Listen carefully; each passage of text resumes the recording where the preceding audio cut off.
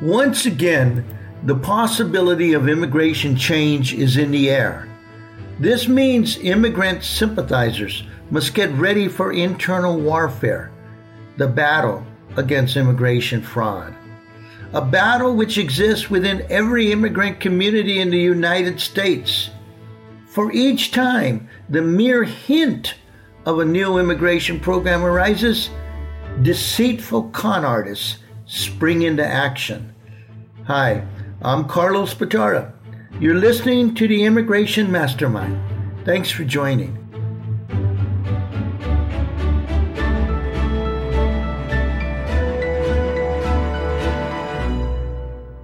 We have a new president, Joe Biden, who is proposing compassionate immigration change. You can expect many new immigration offices to pop up, to start advertising their services.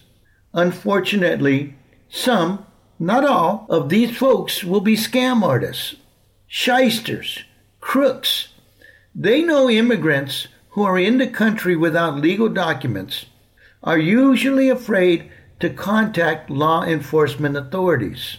Immigrants victimized by fraud lose far more than the money they spend.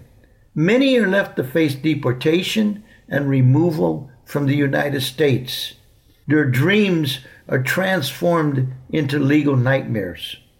How can immigration fraud be defeated? Well, by being cautious. Don't fall for their tricks. Be careful when you hear promises of absolute success, comments about having inside friends who work for immigration offices, or suggestions that the government will not know about your past immigration problems.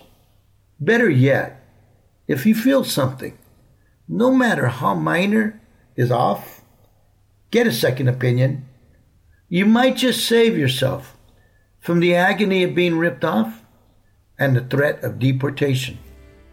Thanks for listening, and remember to keep your chin up no matter how hard the road ahead seems, because together we can make the world a better place, one immigrant at a time.